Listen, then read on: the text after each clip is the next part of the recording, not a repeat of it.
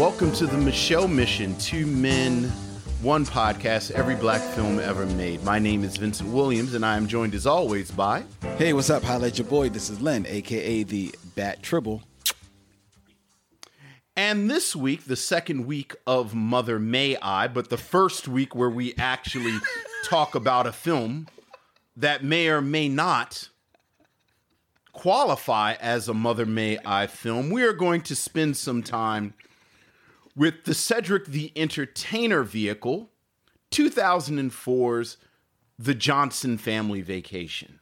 But before we spend a little time in the car with Seti and his family. Yes, before we do that, ladies and gentlemen, we like to go over all of the feedback that we've gotten from each and every one of you that hits us up on social media at Michelle Mission, joins the Facebook group at the Michelle Mission, where this show is streaming live. It is streaming live in our Michelle Mission Facebook group, as well as on YouTube. We're streaming live on youtube.com/Michelle Mission. And after some cajoling? I think that's the word. After some cajoling, I have gotten Vince, my esteemed partner here on the mission, to agree that for the forthcoming COVID days, we will be presenting our show live for you to check out, streaming live every Tuesday at 6 p.m. So thanks, Vince. Yes, indeed. Yes. So warts and all, I like to... we like to fix some things in post, but now is just we just live. We're just live. Which is cool though, Vince, because it means to make this extra special, the people that will be tuning in live will be able to see for the first time in full view exactly your rendition of the trailers, the original trailer tune that you sing for each and every one of these movies. Right. Will be coming to them live. It's during the space between our talking and starting the movie. It kind of gets me into the spirit of the thing.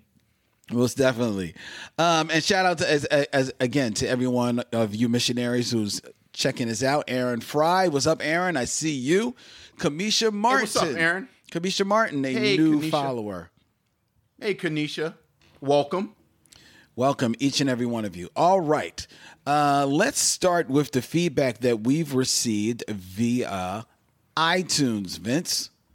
All right. We got a new review on iTunes. This is from Shivas89, and it just came in. Shivas89. Just came in yesterday, as a matter of fact. My new favorite podcast. Nice. Right? Just discovered this podcast and have already binged the first 3 episodes. Len and Vincent have the best banter, and I love their passion for film. Can't wait to go through their whole catalog and learn about the hidden gems of black cinema. All right. Thank you so much, Shivas. That was very nice. Yes. We appreciate that. Hidden gems. Makes us feel like archaeologists.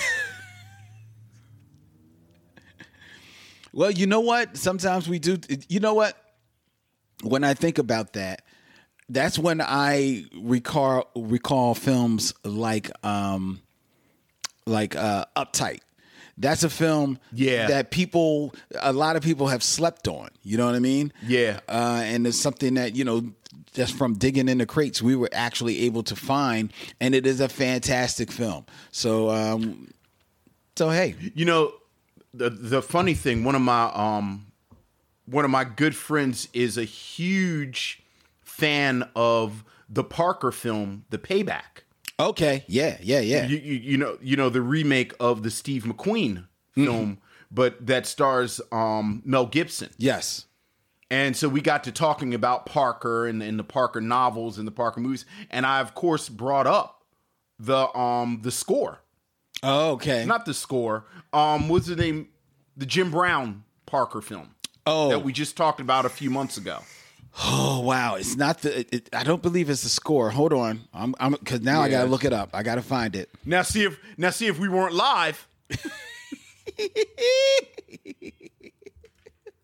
If we weren't live, we could do this in post, but we're live, ladies and gentlemen. Right, exactly. So now we gotta look it up real quick on our own. Exactly. All right. The Split. What'd you The say? Split. It's called The Split. That's it. The Split. That's exactly it. Yeah, That's exactly 1968's The Split. And that's very much a film that if it were not for the Michaud mission, I would have known about. You're right. You're absolutely right.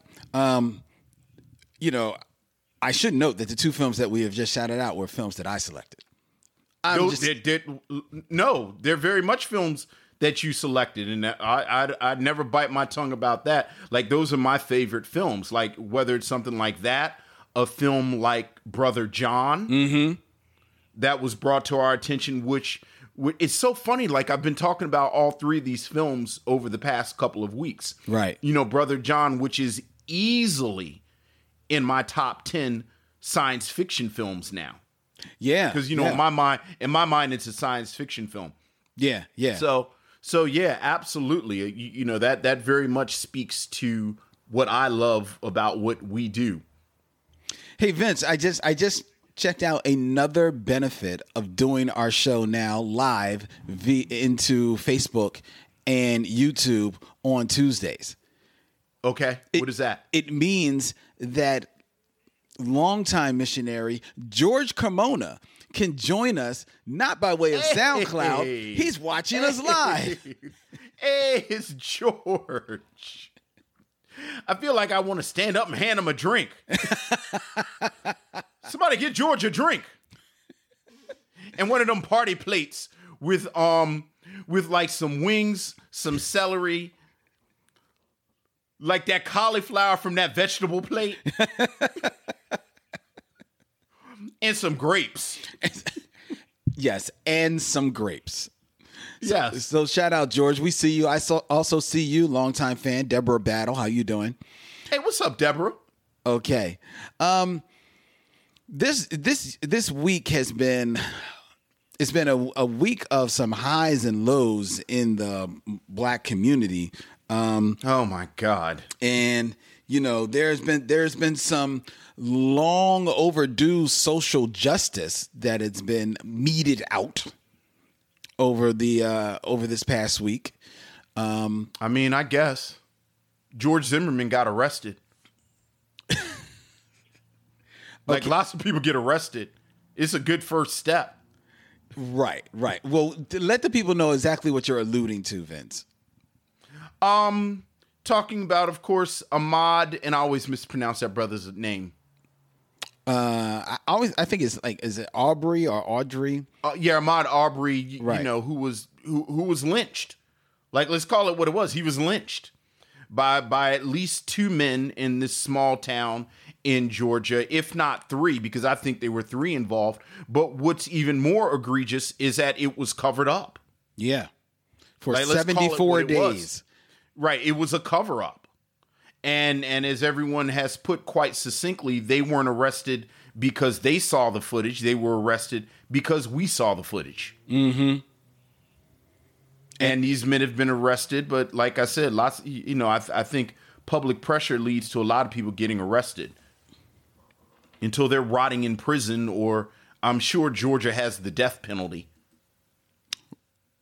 Well, I hope so. It's Aubrey Ahmaud. That's his name. Yeah. A young man who was Jogging in a neighborhood in Georgia when 74 days ago, ladies and gentlemen, 74 days ago, he was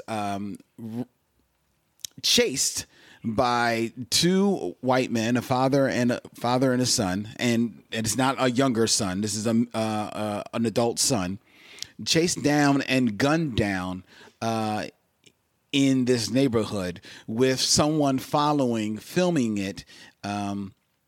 He says because he just thought there might be something worth documenting. Sure, why not? Exactly. And there's only now 74 days after this event took place when the video hit the public that there was an arrest made of these two men in Georgia. We're waiting to see, of course, how things play out in this case. In these COVID days, who knows when the courts are really going to open up.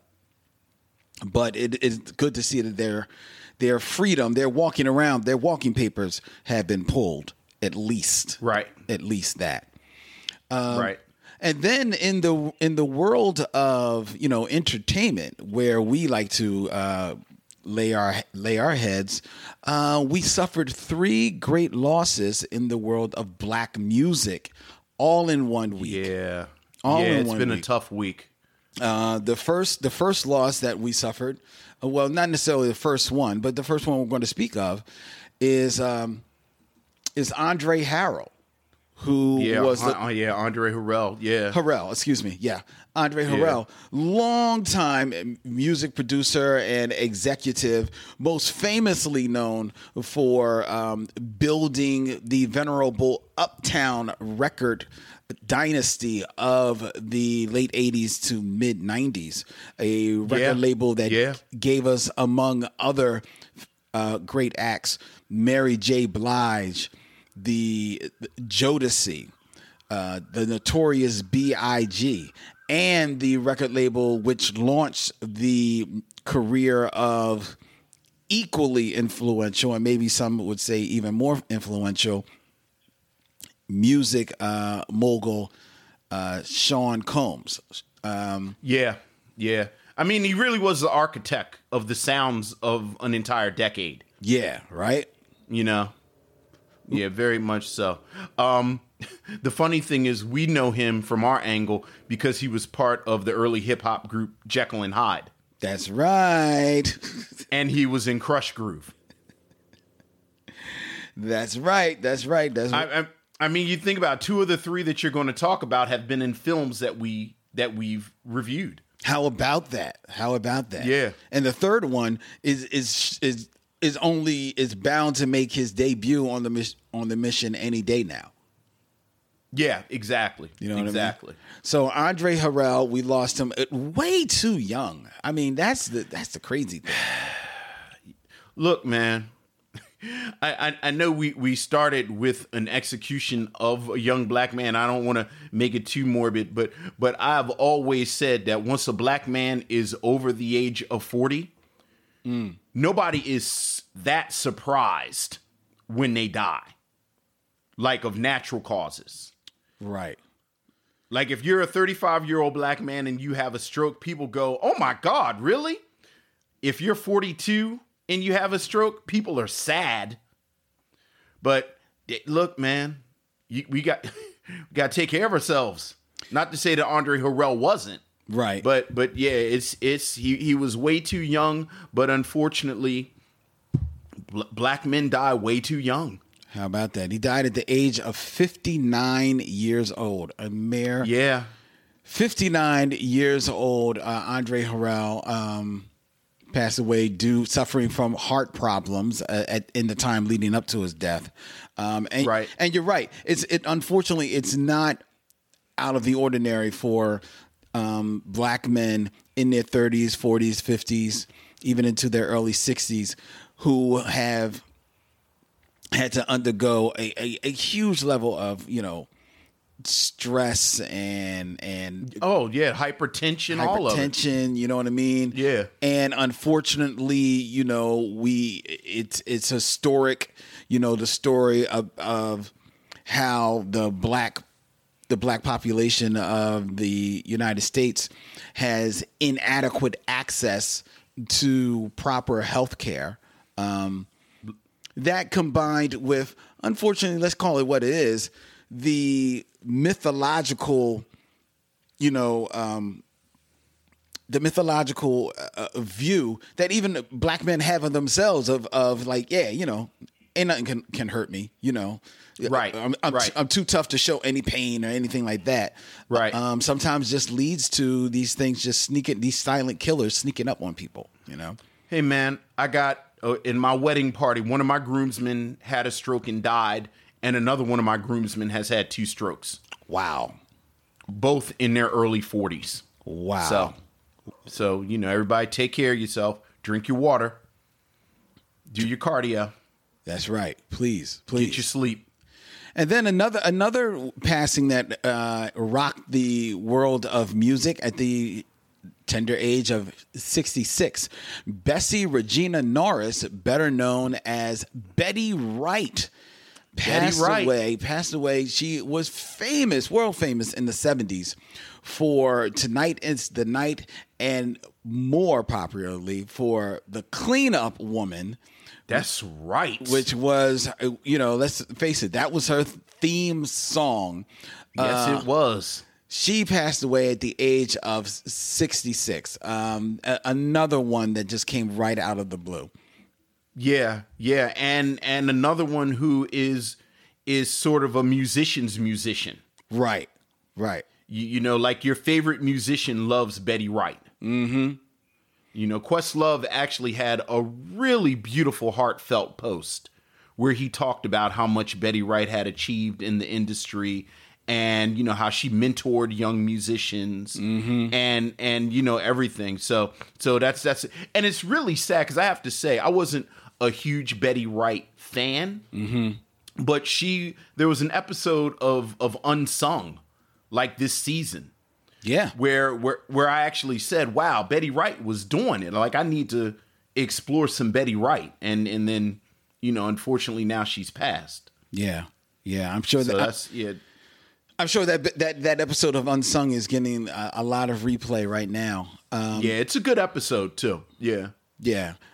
She is a name that is certainly heralded in the music profession, like you said, a musician's musician, but one that probably does not ring as loudly as Andre Harrell or Sure. some other names, including the one that we'll get to, but should be no less remembered and honored for her amazing contribution to the genre. Yeah. And then last but never the least, otherwise, he will come back and tell us himself. Yeah. None other than, some would say, the arguably the grandfather of rock and roll itself, Richard Wayne Penniman, better known as Little Richard. Yeah. Passed and away. I'm some. Unsung? Oh no, you said some would call him the grandfather or the architect or the creator, and I said I am some. I am one of those people. You would call Little Richard, who passed away on May 9th at the age of 87. Little Richard, who had fantastic hits, including Tutti Frutti, Long Time Sally, was nicknamed the innovator, the originator, and the architect of rock and roll. A man who had a amazing second act to his career in the 80s all the way into the 90s. You would say that he is indeed the grandfather of rock and roll? Look, not even grandfather. I mean, I'm going to try not to go too far down this rabbit hole, but you talk about Louis Jordan in Jump Blues. Mm-hmm. You talk about Ike Turner. Yeah. You talk about Big Mama Thorpe. Okay. And then it's Little Richard. He created rock and roll. Like, go ahead, throw Chuck Berry in there. I'm about to say, you got to throw some love to Chuck. But there is no, like, and you say rock and roll, I don't know if pop music looks like it does if Little Richard doesn't exist. That's a good point. Like, it just like we call him, we use these words, architect of rock and roll, but like he's architect of popular music. Mm-hmm. Mm-hmm. Like, the chord structures and the melodies, and like Little Richard created this stuff. You know what I like about Little Richard too? I think because of how old we are, how relatively young we are, like we didn't really know Little Richard. Like, we kind of knew the spectacle. Yeah. Little Richard. Right. He's doing this thing. That's an early Little Richard is so raw. Yeah. And so sexual. Yes. And so, like, you understand how this reached out and grabbed young people. Like it still holds up. Like, it's so primal. Yeah. Like this kind of early Little Richard. And you talk about, I don't know, like the invention of the teenager. Right. And this whole just, socially speaking, young people having their own culture. Mm-hmm. And you completely get how Little Richard pulls you in. I've read a couple of things this week. I don't know as much like how Little Richard kind of queered popular culture. Like he kind of played with gender and all of this stuff. But it was all very intentional. Yes. Like this wasn't somebody just playing around. And he never got his due. He never, ever got his due. Well, some would say maybe he did. I'm looking here at that he was honored by many institutions. He was inducted, of course, into the Rock and Roll Hall of Fame as part of the first group of inductees back in 1986. He was also inducted into the Songwriters Hall of Fame. He was recipient of a Lifetime Achievement Award from the Recording Academy and a Lifetime Achievement Award from the Rhythm and Blues Foundation. In 2015, he received a Rhapsody in Rhythm Award from the National Museum of African American Music for his key role in the formation of popular music genres. And Tutti Frutti was included in the National Recording Registry of the Library of Congress in 2010, which stated that his unique vocalizing over the irresistible beat announced a new era in music. I don't think they ever paid him right.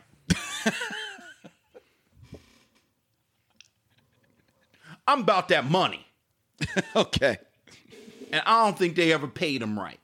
Okay. Well, so fair enough. Fair enough. And like I said, unlike a lot of his contemporaries, he is a person who definitely enjoyed a second act to his career, starting in the 80s all the way into the 90s. And at that time, he certainly was someone who was not shy of, demanding his due and not doing until he received it. So that's right. That's right. So he certainly played his part in trying to make up for any lost income that the system was keeping from him back at that time. And from the Micheaux Mission angle, he was one of the highlights of Why Do Fools Fall in Love? That is very true. Yes. That is very, basically very stopped the movie. He does. basically stopped the movie. Yes. For Little Richard Tom. And I was there for it. Yes. Yes. He does. He does indeed. All right. So farewell to Andre Harrell, Betty Wright, and Little Richard. This is the worst game of Jumanji ever. Did you hear what Charlie Booker said? The creator of Black Mirror. Did you hear what he said? No, what did he say? Somebody asked him about a new season of Black Mirror, and he said he can't make Black Mirror right now. Like, it's actually too bleak. It is. It is. I mean, this is terrible. It is terrible right now. Exactly. It is terrible. What are you going to do? There is nothing on television that can compare to what is happening in these streets. It's murder hornets? Like, how is it murder hornets in America? I know. When I first heard about that, I'm scared to look at stuff on YouTube. I know. When I heard murder hornets, I was like, this is serious. I'm looking around like, am I being punked? There are not murder. I thought, honestly, being a basketball head, I was like, somebody arrested the Charlotte Hornets. The whole team. The whole team. The whole team is murdering people. The whole team got warrants. Like, I didn't know You know what? It's only May. It's still early. It's only. So here's the funny thing. And then you can get moving. I've said for years that I am waiting for what I call the Godzilla incident. Oh. Like for years I've waited for the moment where something like something actually comes up out the water. Okay. And it's like the Godzilla moment. And I don't know what we were watching the other day, and I said, yeah, this is the year for it. This is the year for it. Like if it happens, this is the year for it. So exactly. Now, here's the question though. When the Godzilla moment happens, what will it be? Because to me, the second you say the Godzilla moment, that's the time when something comes out from under the sea. Yeah. And you see it making its way to the Golden Gate Bridge. It's got to be heading towards a bridge. There's got to be people like driving on the bridge and like some little girl just looking over the side and just saying like, look, Mom, Gajira. She's like, what are you talking about, Gajira? And then you just see this big monster hulking towards the bridge. That's the Godzilla moment. That's the moment when you know, oh, shit. It's going left. I don't really need it in 2020. And I saw something else. I've been joking. I'm now finished living through historical moments. Like, I don't need any more historical moments in my life. Right. I need the next 40 some years to just be quiet. Right. It's like we did Challenger, 9/11, Katrina. I'm good. I don't need anything else to tell my grandchildren about. I know. We got COVID-19. We got 45. We got Prince. Right. I mean, we're gonna have to explain Donald Trump to our grandchildren. Ooh. And on that sobering note, ladies and gentlemen. This wasn't as madcap as it usually is during the letters. I know. It's usually more madcap. It's a little bit more jolly, usually. A little bit more jolly. And now for our film, Amistad.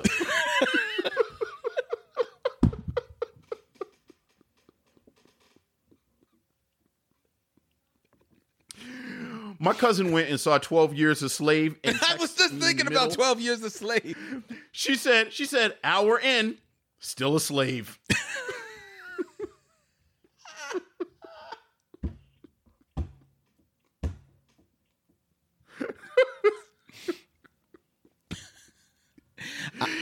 To this day, I've never seen Pursuit of Happiness.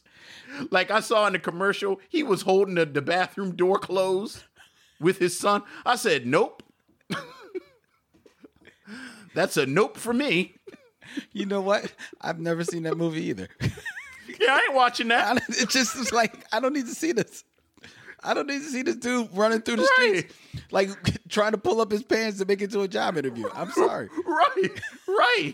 I don't need to see it. So it's Will Smith, but he's homeless. It's like, wait, what? And he don't have a pick. And he got his son with him too. So his son is also homeless. Everybody and homeless. Peasy. Everybody right. naked. Oh, Lord. It's funny you brought up 12 Years a Slave. I was speaking to someone this weekend, and they were going on about how they hate 12 Years a Slave, right? They don't think it's a good movie. And I said, okay, so why don't you think it's a good movie? And one of the first reasons they said, it was like, because it seemed like he wasn't a slave long enough in the movie. I was like, oh my goodness. It said it seemed to just pass by real quick. I was like, really? I just listened to They needed more slavery? Exactly. You might have a terrible friend. They needed 12 days of 12 Years a Slave. Right. It's like a 6-night miniseries. I think they're looking for roots.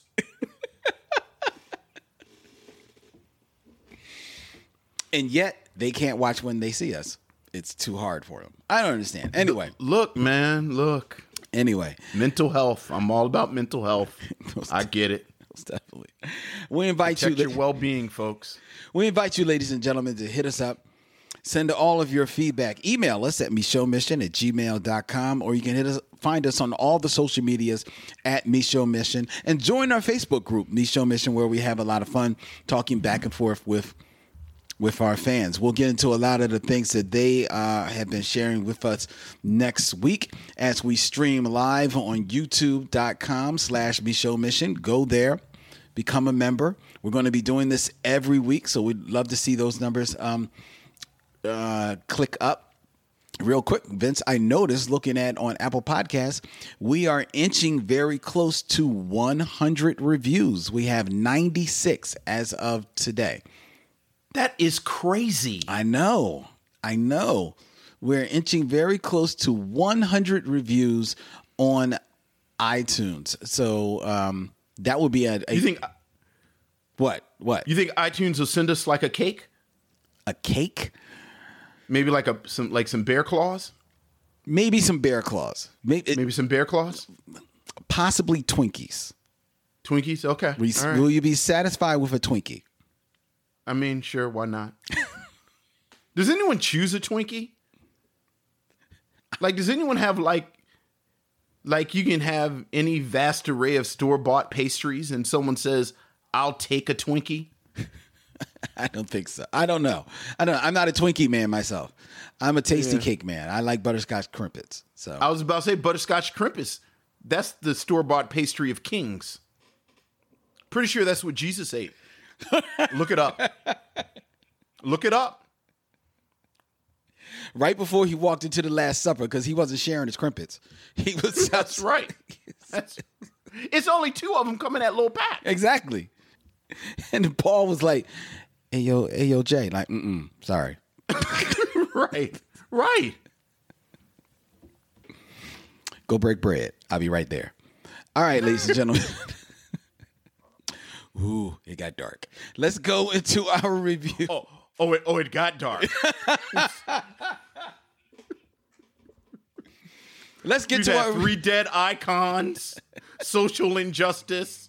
I got a dead groomsman, but it got dark. And then we ended with slavery jokes. Slavery movie jokes. Slavery movie slavery. Jokes. Somebody said we need to try. Jokes. Somebody says we need to try Little Debbie's. Not a fan of Little Debbie's. I was about to say, sounds like a serial killer. Here you go with the serial killer stuff. I'm just saying.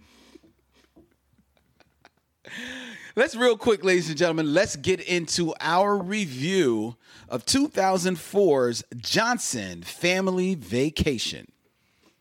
Hit it, Vince. Johnson Family Vacation. Johnson Family Vacation. Johnson Family Vacation. It's surprisingly boring. We'll be back with the film review as soon as we do something funky and have steps in it. Let's go. Come on.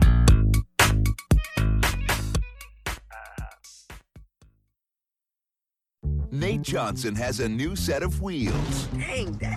3-wheel motion, hydraulic switches. for an old-fashioned family vacation. I can already smell my mama's cooking. Let's go! Son, you want to learn how to drive? Here's your first lesson. You see what she's wearing? I made this outfit myself. Get upstairs and finish making the rest of it. A family of 5. I thought I told you to leave that rap stuff alone. Nobody who's been shot. Tupac Shakur, shot. Notorious B.I.G., shot. Marvin Gaye, shot. Hey, damn. 1,500 miles. I didn't sign up for some Indian village. I'm 1/8 Cherokee. Ow. Back off, my daughter. I dance with wolves. 3 long days. I wouldn't have done that if I were you. Chips, one of my favorite shows. You kind of like a chocolate chip. This spring, Look, Daddy, that lady needs a ride. Never pick up strangers. What the? Hold on. What are you doing? Baby, what would Jesus do? the Johnsons are getting a crash course Oh, my God, no!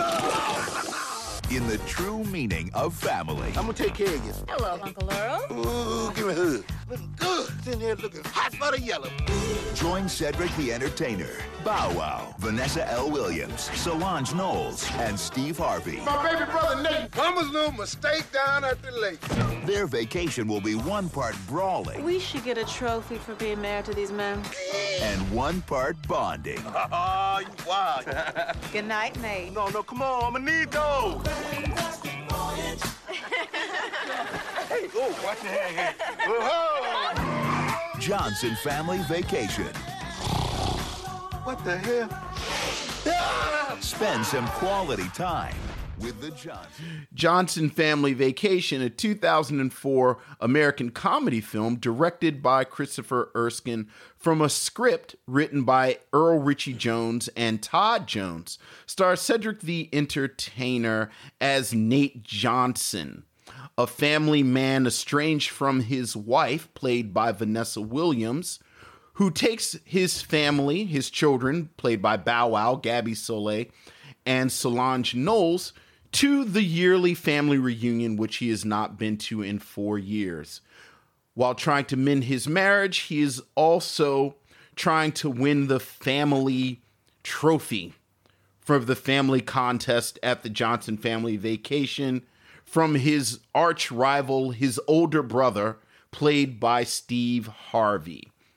Johnson Family Vacation, starring Cedric the Entertainer, Vanessa Williams, Bow Wow, Solange Knowles. Special appearances by Sherry Headley, Steve Harvey, and did you see Jason Momoa? I did. Was the choice of Lynn Webb. This second week, but this official beginning of Mother May I. Lynn Webb, what do you have to say about the Johnson Family Vacation? Surprisingly a lot.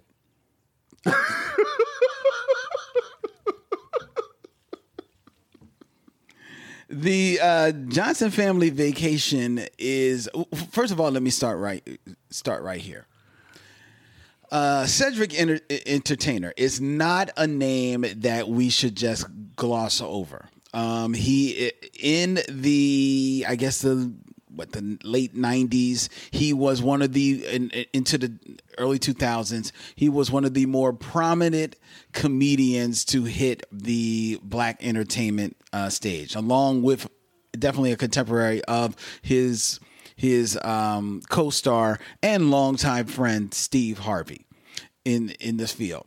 He actually was a star of the Kings of Comedy tour of Steve Harvey, Cedric Entertainer, D.L. Hughley, and the late, great Bernie Mac that stormed across the country several years ago and actually was chronicled in a equally successful film. Cedric the Entertainer is a gregarious guy. He is a funny individual. He is I've never been a big fan of his comedy so much, but I've always enjoyed the personality that is Cedric the Entertainer. And what I've always enjoyed about Cedric, whether or not he's doing his comedy or whether or not he is acting, because he's been afforded more than a few acting opportunities, is that he's always been just true to himself. You know, he's always seemed like a brother who's got a very, good idea of who he is, what he brings to the table, and is not afraid to just go for it. And that is always what I found endearing about him. So seeing the Johnson Family Vacation, I was very intrigued by this film because it was a film that did not get a good review. Many of the reviews of this film were very, very poor, to be in fact. So I was like, well, I like Cedric. There's got to be some kind of redeeming quality to this. Then looking down in the cast, I see that Vanessa Williams is playing his wife. Vanessa Williams, who is an accomplished singer as well as an actress. How bad can the two of them be? If they're heading, what you say? I'm sorry. It's like famous last words. I'm like, the film can't be but so bad if those two have any, type of chemistry with one another. It's got to have some type of redeeming quality. It's 2004. This is the age of Little Bow Wow. And the Little Bow Wow is in all his little Bow Wow-ness in this film. And he is a character, an actor, an individual who does have a certain level of charisma. Okay, Solange Knowles, the younger sister of Beyonce. Okay, she's got to have a little bit of that pixie dust that rubs off on her as well, right? That combination together in this family film has to present something that has some redeeming quality at the end of the day. And it all piles up into a big nothing. It is a movie that does not know where it wants to go when it begins. It reads as a film that is almost you're making the script up as it goes along. It starts with this Cedric the Entertainer and his son, Lil Bow Wow. They're going to pick up his car, and it is a totally unfunny scene. It is just boring scene of them picking up the car and it being totally like pimped out because even though all he wanted was an 8-track player, and all of a sudden his car is coming by way of Pimp My Ride, which makes absolutely no sense, and it's absolutely boring and not funny at all. Then you are clumsily introduced to the premise that he and Vanessa Williams are estranged from one another and living in two separate houses that are around the corner from one another. And that there is some friction that happened between the two that led to them, breaking up 3 months ago. It was 3 months ago that they broke up, and yet in those 3 months, she has a whole new house around the corner from them. Yes. I don't know about how real estate works where you live, Vince, but that you cannot buy a house. Well, maybe the house is rented. I don't know. Okay, maybe the house is rented. You're right. But just three months ago, and you're already in a new house. The kids are split gender-wise between the two of you. Yeah. You know what I mean? Yeah. And whatever friction is between them, we don't know because there's not any chemistry even in being mad at one another. They can't even pull off being mad at each other convincingly in this film, let alone any type of romantic, feelings that they may have had or may have rekindled along the way on this long road trip. This road trip that we are led to believe takes over 2 to 3 days of them driving from their home to their annual family reunion. This road trip that includes not one, but 2 stopovers, and yet no change of clothes over the entire trek of this trip. So much so that at the end of the trip, they change back into those clothes to drive back home. Yeah, they changed. Well, I can't believe you're making me defend this film. They lost their luggage. Did they really lose their luggage? Remember the truck hit them and the luggage fell out. It fell out in the street. It didn't fall over a cliff. Look, man, it's in the movie. They lost their luggage.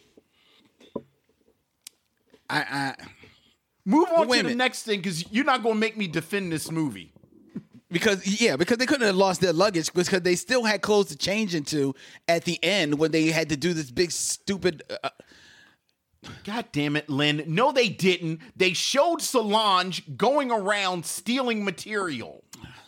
I missed that. They actually showed her doing it because she stole the old lady's afro wig. That's what they showed her steal. Somebody's afro wig. They showed her stealing like scarves and stuff. I must have fallen asleep by that point. Yes. Okay, stop with the continuity stuff, because you're going to make me defend it. I don't have to go to the continuity, because this movie... you don't. This movie, script-wise, is totally not funny at all. It has... It steps on its own jokes. It has premises that come out of nowhere, that go nowhere. We introduced to the youngest daughter, who has an imaginary pet, an imaginary pet dog. Yes, who's introduced at the beginning of the film, and then she no longer needs the imaginary dog at the end of the film. Why? We don't know, because the imaginary dog is never mentioned again throughout the film. We have right. We have their daughter played by. So wait a minute. Before I get to the daughter, we have Bow Wow, their son, who wants to be a rapper, who feels like he's going to be this big time rapper, who that absolutely goes nowhere until the end. He gets on stage, and of course it's Bow Wow, and he has to have a scene where he does his rapping. Okay, that makes sense, but what doesn't make sense is that you cast Vanessa Williams, quite an accomplished actor, but also an award-winning singer. Yeah. And you get to the end of this film, which takes place at virtually a singing contest, and she doesn't sing, nor does Beyonce's sister sing. Yeah. All they do are asked to do the chorus behind Cedric the Entertainer, who cannot sing. But is singing. He is singing, but he cannot sing. Right. So that makes absolutely no sense. The story makes no sense. There's never mind the continuity errors. There's acting that is just absolutely painful to watch in this movie from everyone. As much as I like Vanessa Williams, she is not having fun in this movie. Cedric the Entertainer is, I will say here in 2020, I have seen Cedric the Entertainer in more than a few things in the last few years where he's grown to be a lot more comfortable as an actor. In this film, he is not good at all. And he's so painful that the jokes, while badly written, he can't even get them over. It's almost like he doesn't even know how to be a comedian. Solange Knowles, she's Beyonce's younger sister, and at this point in her career, that is absolutely the only thing that she has going for her, because she is not a good actress in this film. I've not seen her do other work. Maybe she's grown as an actor. In this film, she's not good. Bow Wow, a lot of charisma on the brother, asked to do a lot in this film and doesn't carry it over the finish line. He's not good in this film. The young lady who plays their daughter, their youngest daughter, who is played by, and I don't want to miss, Gabby Soleil, plays their daughter Destiny. She's good. for what she's asked to do. Right. She's right, good. right. She's But not asked to not a do lot much. to do. Yeah. But she's Sure. good in this film, you know? Steve Harvey, I'm not a fan of Steve Harvey. I'm not a fan of Steve Harvey as an actor. I'm not a fan of him as a comedian. And in this film, I'm not a fan of him at all here either. Because he's just hamming it up, and it comes off as forced and unfunny. In his defense, he's brought in on the last third of the film, and I think at that moment, the directors are pretty much trying to hand over everything to what they believe will be the chemistry of Cedric and Steve as friends that will get this over the finish line. But the script doesn't give them anything to work with, and thus that's a failure as well. And it all comes together in a very sloppily directed film that, just like you just said, is very boring. It is amazing how boring and unfunny this film is for the hour and 36 minutes of its running time. It is just a real waste of time watching this movie. You know, I actually like when we have movies like this because it's kind of a puzzle. Mm-hmm.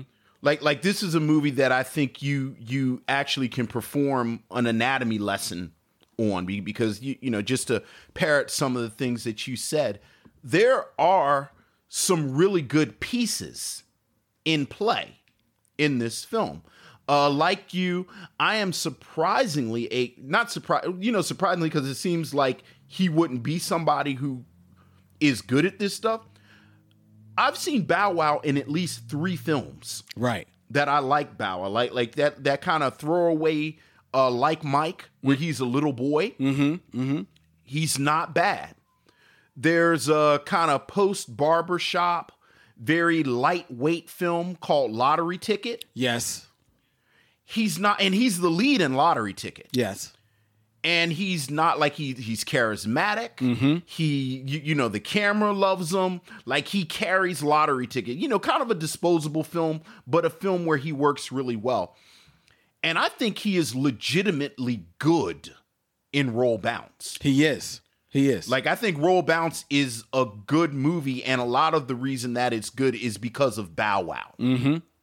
So Bow Wow is a good actor who can deliver.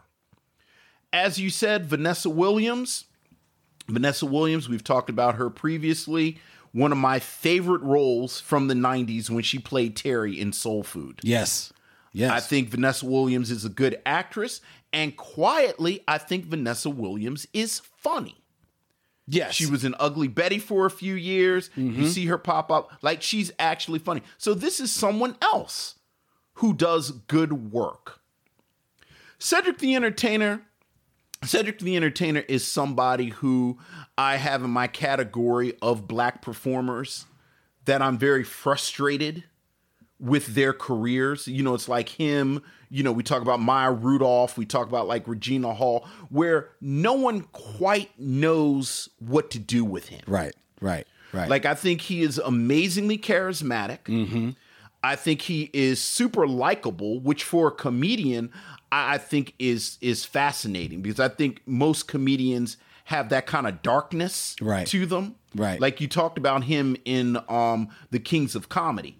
And all 3 of them, there are moments in the act and moments where you see them behind stage where they were dickheads. Yes. Like, you could tell, these dudes have an edge to them. Except for Cedric the Entertainer. Exactly. You know, he's super charismatic. I think he does great physical comedy. He had a show for 1 season, that Cedric the Entertainer show, that variety show. Yes. I liked it a lot. Mm-hmm. So Cedric the Entertainer, Bow Wow, like you said, Solange, I don't think has done a lot of acting. But between Cedric, between Vanessa Williams, between Bow Wow, I think you have a good formula. And you know, I was trying to figure out what was it about this film. And you know what I realized? It's a CBS sitcom. It's the pilot. It's the pilot for a CBS sitcom. It's a pilot. Like, you know, the direction, the direction didn't really do anything for me either way, frankly. Like, I thought it was just like it was nothing that was so egregious that it distracted me. And obviously the direction isn't good, but the script really kind of jumped out at me. And the script writer, Earl Jones, when you look at his career, most of his work is on television. Most of his work is this sort of middle brow, like he wrote for the Hughleys. He wrote for, Dave Chappelle had this sort of middle brow comedy series back in the 90s called Buddies. He wrote for that. He wrote for the famous Jet Jackson and Cousin Skeeter. So this is a film that frankly reflects a type of comedy that someone like Kevin James has made a fortune off of. Yeah. Like, this should have been a CBS kind of show.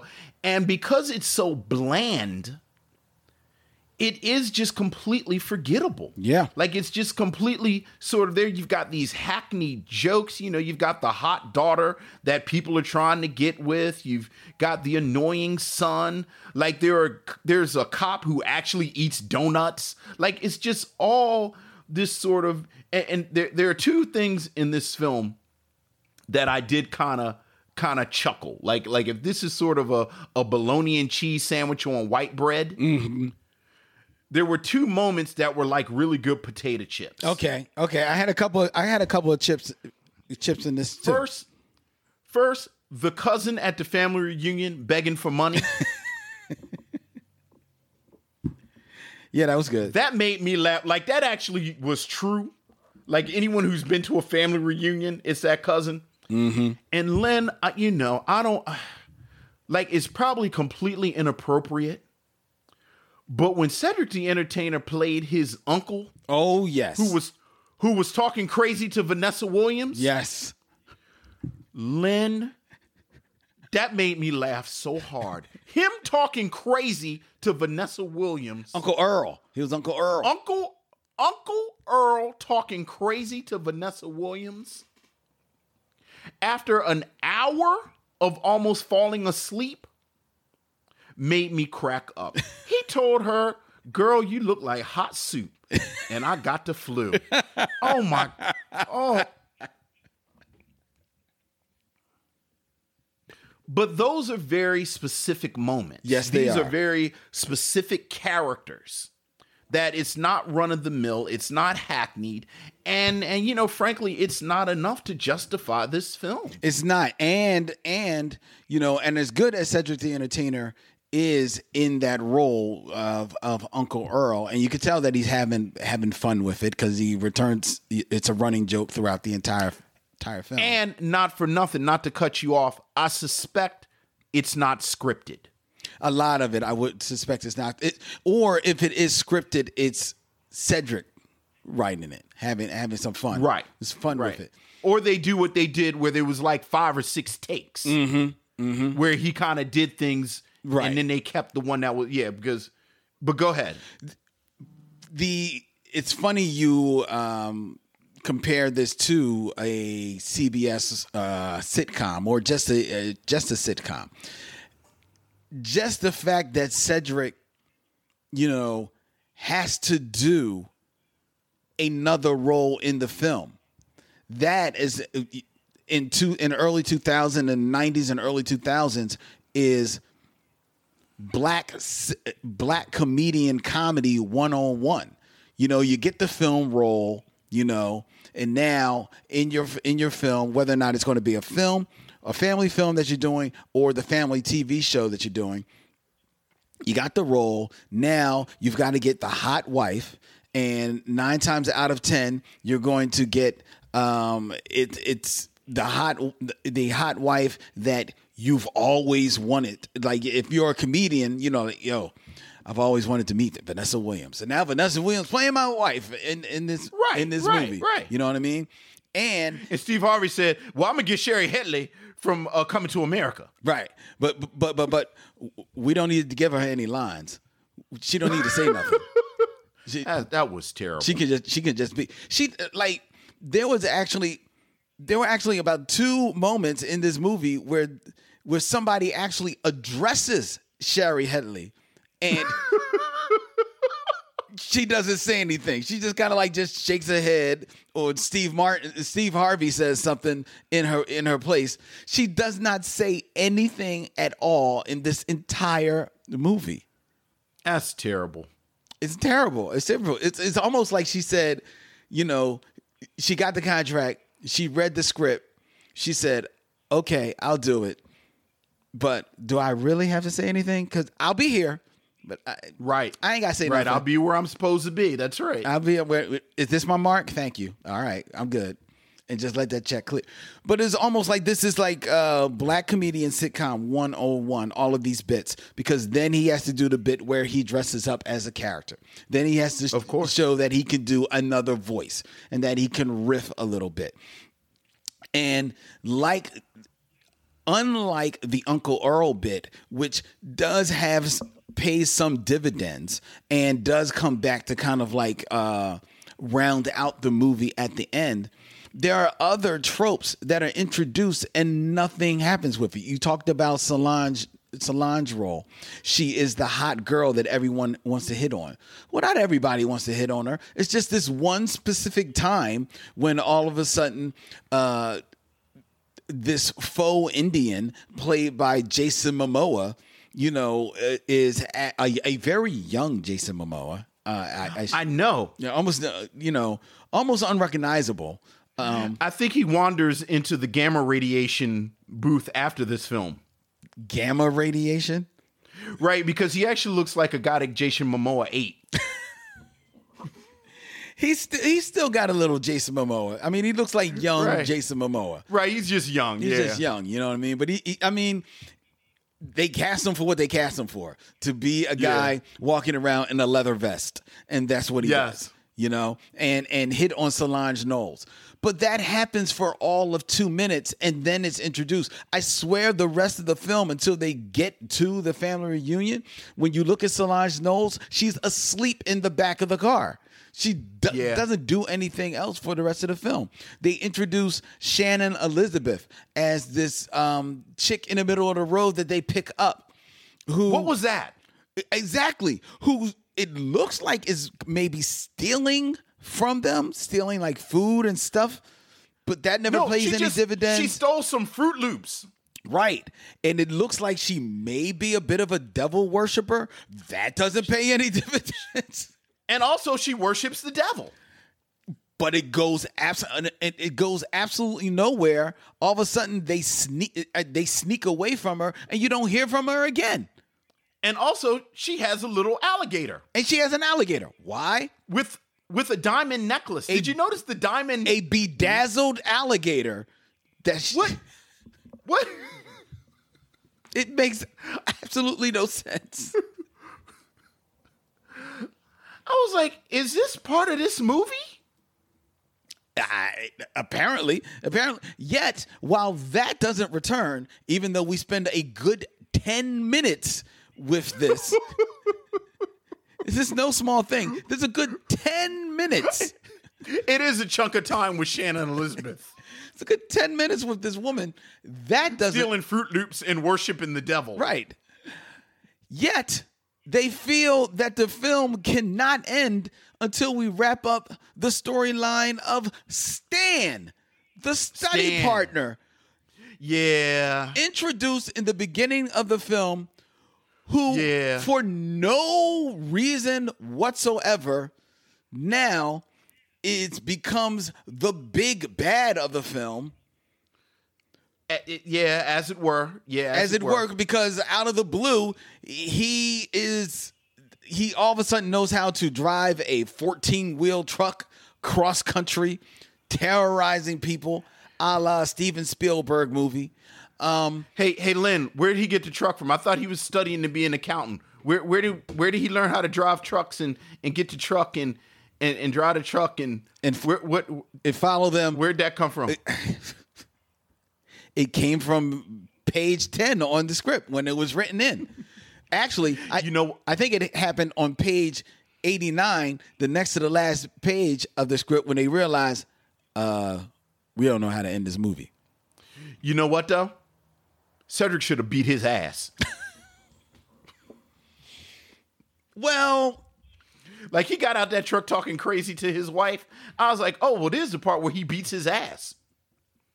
well, no, because his mother beats his butt, and then Steve Harvey Right. beats his butt. Right. But the movie was kicking my ass, so I was just looking for somebody to knock me the hell out. And what kind of 1982 sitcom complication and conflict is it that he doesn't want her to take her CPA test? Like, I kept waiting for what was the, you know, What was the married couple inciting and- moment that got Right, them like, to what get is it- separate houses? Right. Like, you know, couples go through challenges. All right, well, what is it? What happened? What is it? Like, what is it? And then she said that she wanted to be a CPA, and then I kept waiting for the rest of it. And then that was that it. was it. That was a bridge like- too far. It's like, I feel like I'm watching something that came on after Perfect Strangers for 2 seasons on TGIF in 1985. Like, a dude came home and said, "Where's my dinner?" And she, like, brought out a TV dinner and threw it on a table, And then- it said clunk. And then went back to our 'Cause it was actuary tables. Right? She's studying to be an actuary. Yeah, I don't know. I don't know. I guess there's a reason why this movie made it for Mother May I Have Another of those bad black movies. See, and that's where I disagree with you. Because I think this movie is too bland to be bad. No. Like, it's just sort of there. It's just there, but like we said, It's just sort of there. like we said though, but you've got 2 likable people in the lead. You've got Bow Wow. You've got, never mind what I think of. There are people that are fans of Steve Harvey.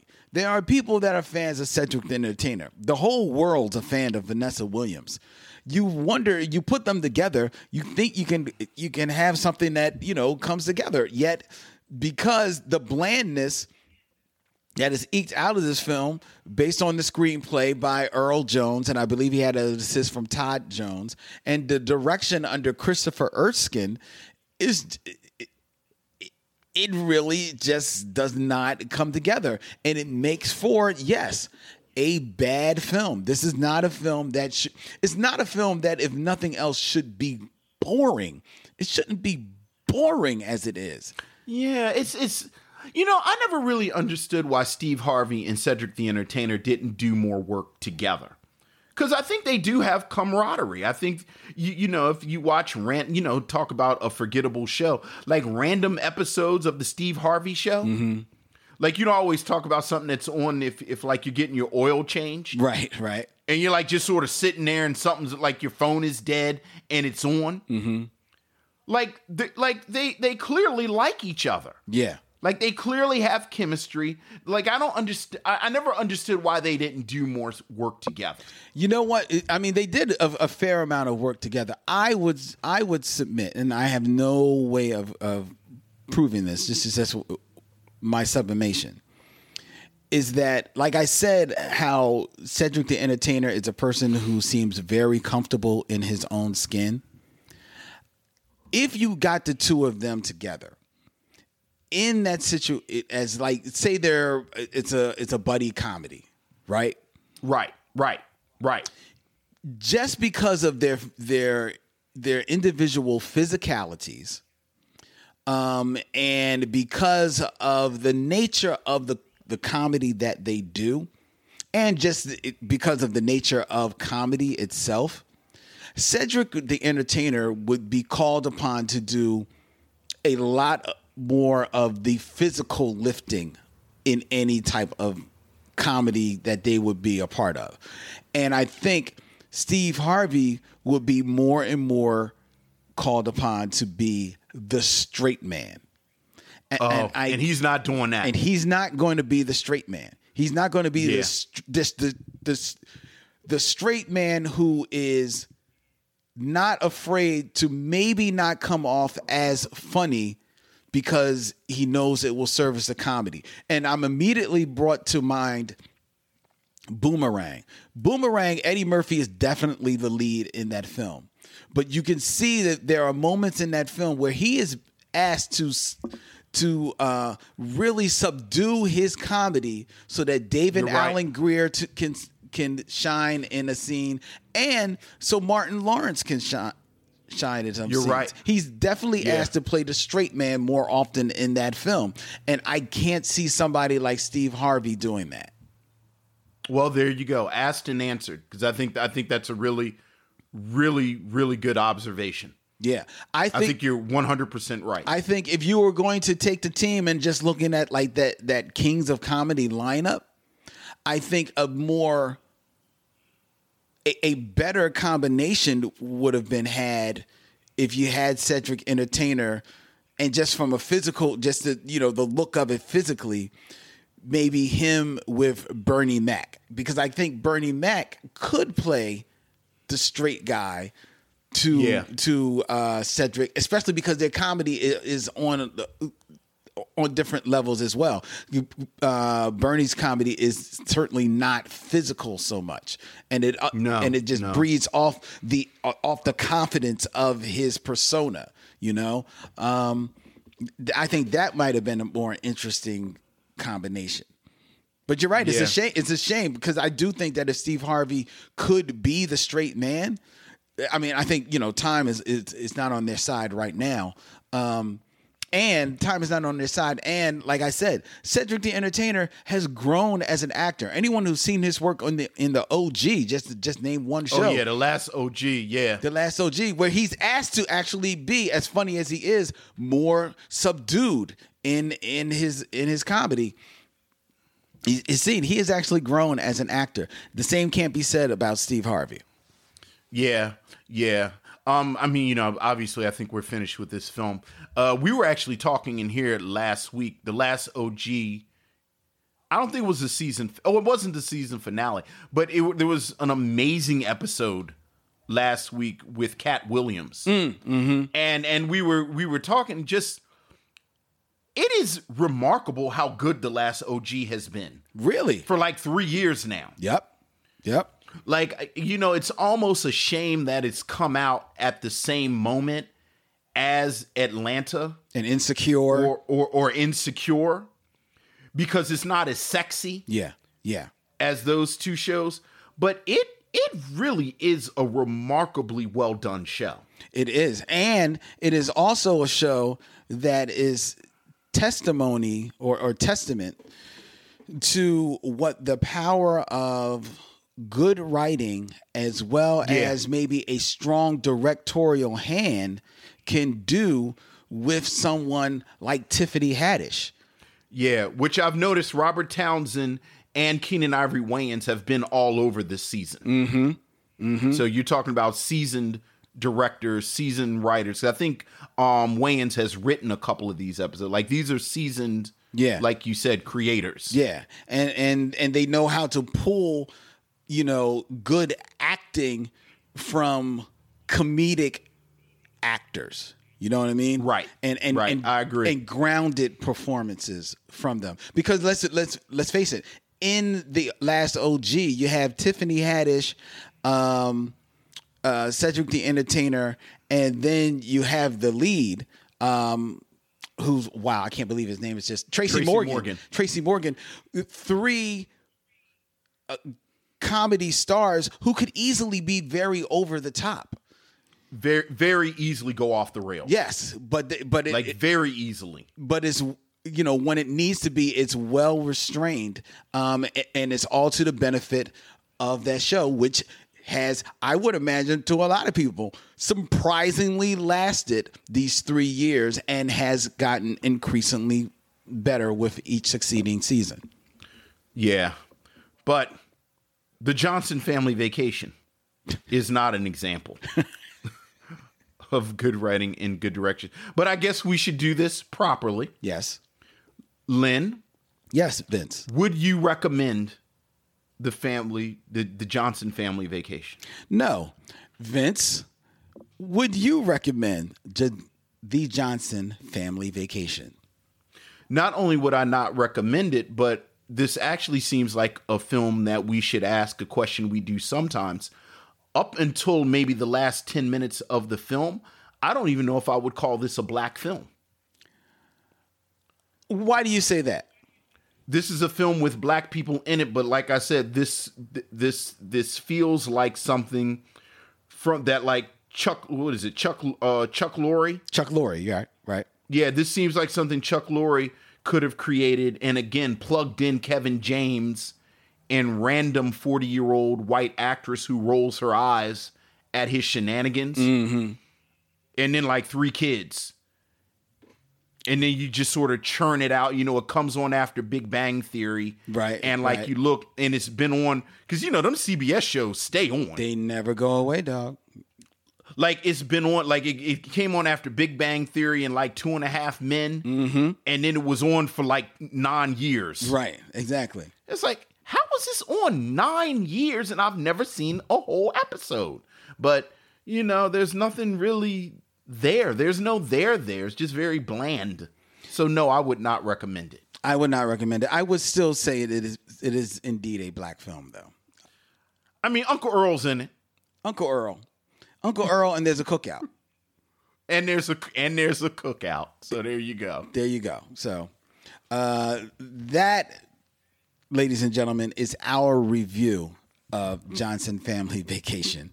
Before we reveal Vince's selection for next week's stop on the Micheaux Mission's May sojourn through Mother May I Have, another one of those bad black films, we invite you to become a Micheaux missionary. Join our Facebook group, the Micheaux Mission. Please join us. Have fun with everyone that has been tuning in, watching us, and sharing all of your comments as we've rocked on, talking about how this movie can't do much with a poor screenplay. God knows that is correct. Let us know what you think. Join the mission with all of our fans. We appreciate each and every one of you in the group. Like and follow us on all the social media at Micheaux Mission. That's where you can find us. Email us at micheauxmission@gmail.com. And if you're having trouble spelling it, Micheaux is spelled Micheaux. The Micheaux Mission is available as a proud member of the Podglomerate Podcast Network, thepodglomerate.com, curated podcast for your listening pleasure. We are also available as a radio show every Saturday afternoon at 1 p.m. on WPPM 106.5 FM, Philly Cam, People Power Media, here in the city Philly of Cam and sisterly affection. And you can wake up with the Micheaux Mission every Monday morning at 9 a.m. on WKDU 91.7 FM, the voice of Drexel University. Okie dokie. Oh, and if you want to help us, there's 2 ways that you can help us, ladies and gentlemen. Two ways. You can either, 1, go to Apple Podcasts, leave us a rating and a review, because that really helps people find our show. We're 96. We're 4 away from 100. It would be really great if we can get to 100, because that just looks nice.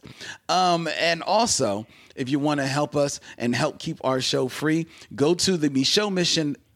Go to our website and hit swag, where we got a whole lot of cool designed t-shirts and swag for your shopping pleasure. Check it out. And if you buy something from us, please hit us up in social media. Take a picture of what you bought, you and your shirt, you with your notebook or stickers or whatever you've purchased, so that we can share it on all of our social medias. We have a new social media director. Shout out to Toya Haynes, who's joined the team to What's good, Toya? Run our social media for us. So she is looking for all of that stuff so we can shout it out on social media. And we got a whole lot of ideas. She's plugged ideas into our heads, so we'll be building up our social media presence, which means that we'll be building up Vince's social media which way? That guy, Vince, you see Vince, that guy. We'll be building up his social media presence. Nice. That's nice, Lynn.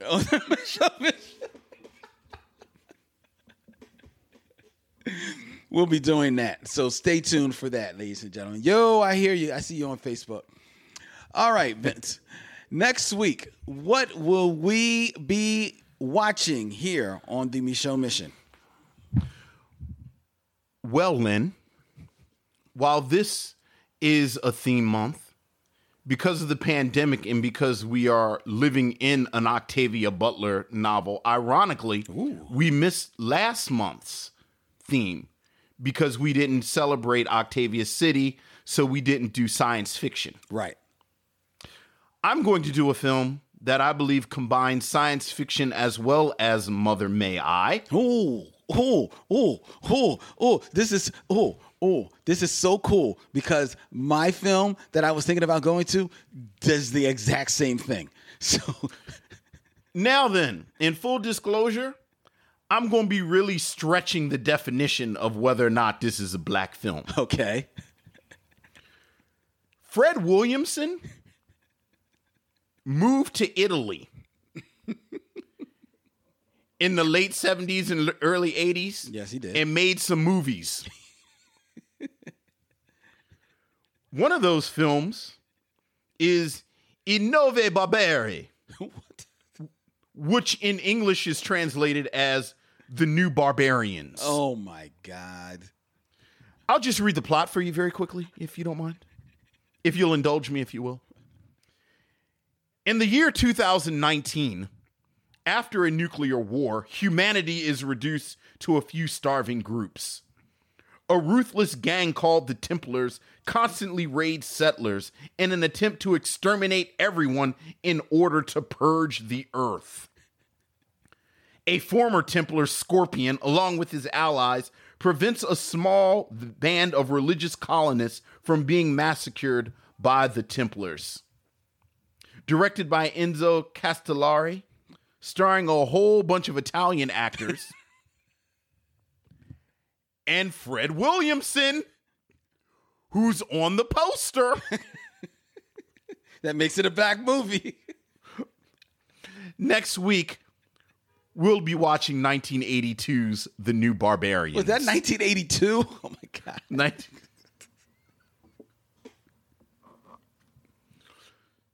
See, I'm going to bring it. We about to do some Mother May I. As well as some science fiction.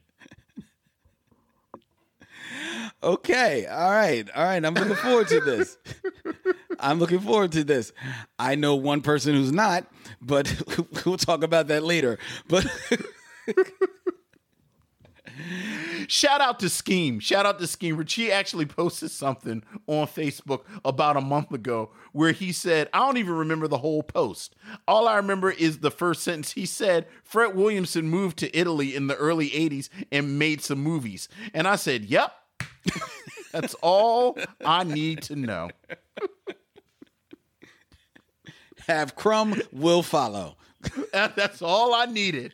I said, oh, Lord, let me get off here and look up some stuff. And he's had this in the chamber waiting ever since. Yes, I have. All right, next week, ladies and gentlemen, 1982's The New Barbarians, featuring Fred the Hammer Williamson, as you've never seen him before. That is quite the understatement. And we'll be talking about that and many other crazy things next week, live on youtube.com/Micheaux Mission and in the Facebook group as we bring the Micheaux Mission to you next week here live for your viewing pleasure on Tuesdays at 6 p.m. Until then, he's Vince, I'm Len, and in parting we say, we'll see you when it's time to meet again.